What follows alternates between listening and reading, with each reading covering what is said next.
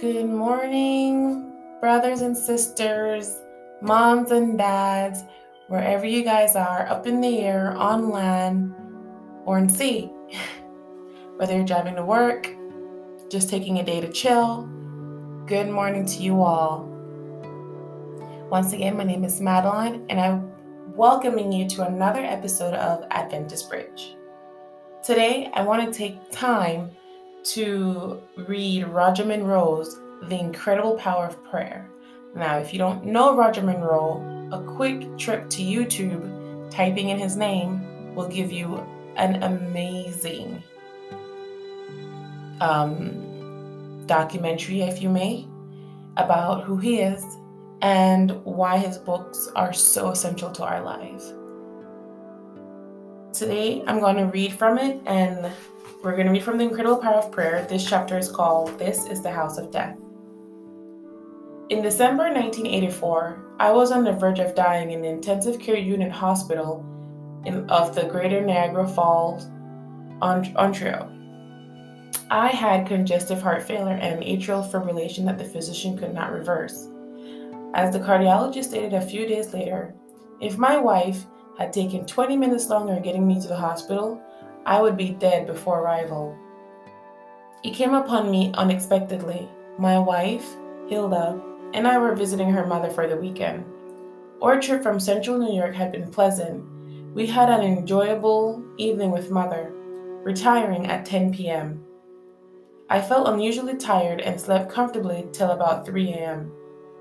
when I woke with sweat pouring down my face. Although I realized I was having some discomfort in breathing, I attributed it to the bedroom being overheated. When I opened the window about 2 inches, the cool winter air immediately improved my condition. However, I could not go back to sleep. I kept tossing in my bed, and my breathing problems returned after a while. I kept opening the window wider as breathing became more difficult, till by 7 a.m. I had it up completely. After taking a shower, I became extremely tired and realized that something was definitely wrong with me. It took me all the strength I could muster up to shave, while walking to the car required as much effort as if I were climbing up a hill. In the emergency room, the staff quickly rigged me up with an oxygen mask, intravenous tubing dripping medication into my system, and a diagnostic monitor to check the activities of my heart. A cardiologist, with the assistance of several nurses, did everything they could to keep me alive. A short while later, they placed me on the intensive care unit, which was already filled to capacity, because all the glassed-in chambers were occupied. They assigned me to a bed in an open area near the nurse's station. I had, so to speak, a foot in the grave, as my breathing had grown so shallow that I could hardly get any oxygen into my lungs. I now believed that I was going to die, and my convictions deepened when someone asked if I would like to have a minister come and see me. In my feeble condition, I stated, I felt too sick to have anyone visit except my wife, who was allowed to see me 10 minutes every 2 hours.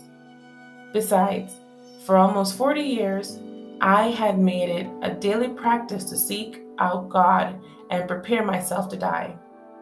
While I realized that my condition was critical, I was also aware that a number of people in the ward were struggling to hold on to life. This is the house of death, I told myself. Already you can see in this chapter that Roger Monroe is in a critical condition. And every time I read that portion of the story, it makes me feel extremely selfish. Selfish because I'm an individual, and I mean, I'm very sure we all can put ourselves in that place where we're in a position and we feel like we need to get ourselves out and nobody can help us but ourselves. And that's where we're so wrong. Could you imagine a book that's already written way before we were even thought about coming into this world? And then when we are actually physically here, our chapters are changing as we're going. What I mean by that is that God already knows our life from start to finish. And if we have a closer relationship with Him, this fear of dying in this life will not be here, because He will write it in the chapters, or He has written it in the chapters, that He knows the beginning and the end. He knows what our future holds. So why not let Him do His job and just take care of us? As you can see, Roger Monroe is in a position where he knows that he's about to die. He knows he has this heart failure. And yet, he is worried about all the other people in the hospital but himself. I praise God for mercy. I praise God for putting Himself in a position where He did not need to be.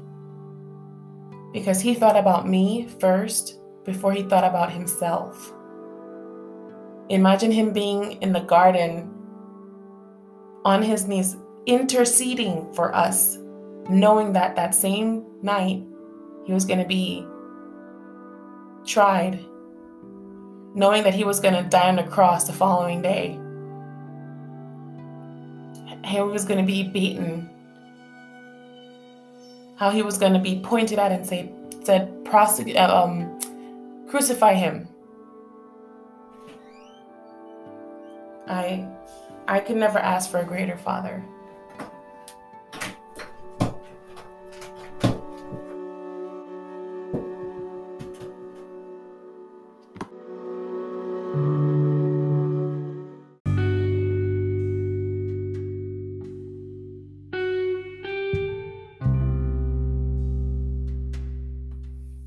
Now, after reading that chapter, I want to take some time to pray with you guys.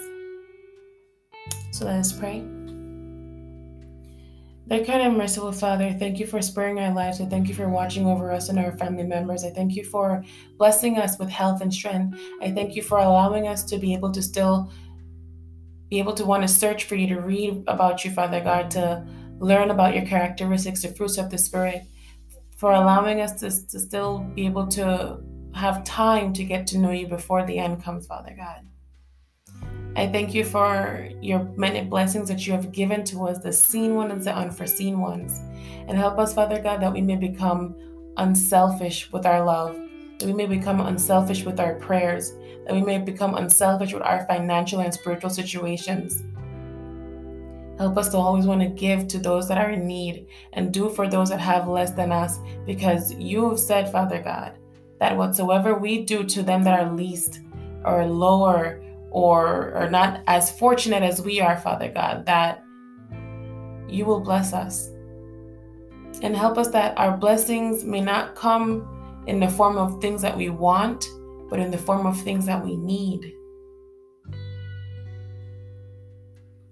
I thank you, Father God, for helping me to wake up early this morning, for me to have my personal devotion this morning, and for me to come on here on this podcast and talk about you some more, Father God. I ask that the people that are listening are people that are looking for you, people that are searching for something different than the regular old church. I thank you, Father God, for blessing us, for giving us the gift of understanding, for giving us the ability to open our hearts to you, Father God. I ask that you may continue to be with me as I read Roger Monroe's book and some Ellen G. White books as well, and continue to help me to remember and retain information that I have read and be able to apply them to my spiritual life, my physical life. Father God, we know that our time will be cut short when it comes to worshiping you. We know that our faith is already written down. But please help us that even though our fate is already written down, that we may be able to change it through you, through accepting you as our Lord and Savior in our lives. And help us to not be selfish with the little knowledge that we know about you. Help us to find someone to study the Bible with. Help us to find someone that is willing to get up early in the morning to seek you, Father God, to listen out for you. I thank you for blessing my family and the families that are listening to this podcast. And I ask you, Father God, to continue to guide and protect each and every single one of us in our spiritual walk. In Jesus' name we pray. Amen.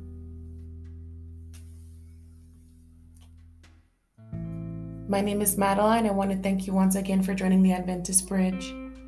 Have a blessed day.